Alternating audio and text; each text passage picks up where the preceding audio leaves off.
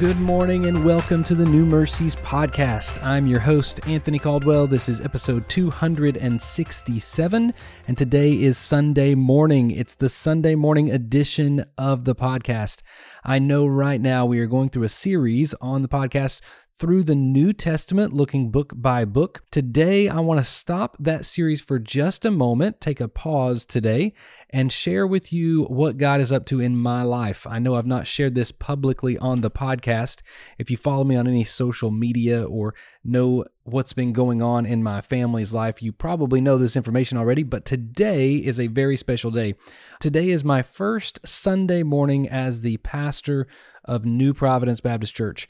I'm looking forward to all God has in store. He has been working in my life over the last couple of months to bring me to this great place.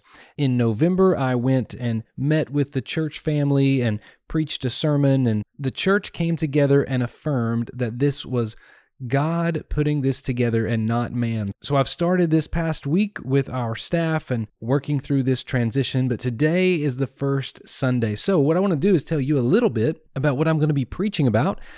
Today we're going to be looking in 2 Peter chapter 1, the first 8 verses. This is where Peter walks through the faith journey, but also talks about things we need to bring alongside our faith to make us stronger. I'm starting a new sermon series called Resilient, and how we can build a life of resilience and strength and power so that when trials or difficulties come our way, we are ready to take on what God has called us to do.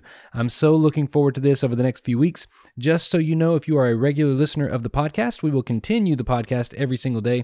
It may look a little different, sound a little different, but I still believe that the new mercies of God are available every single day. So if we can jump into His Word together and look and see what God is doing, that's what I want to focus on. That's what I want to do this coming year.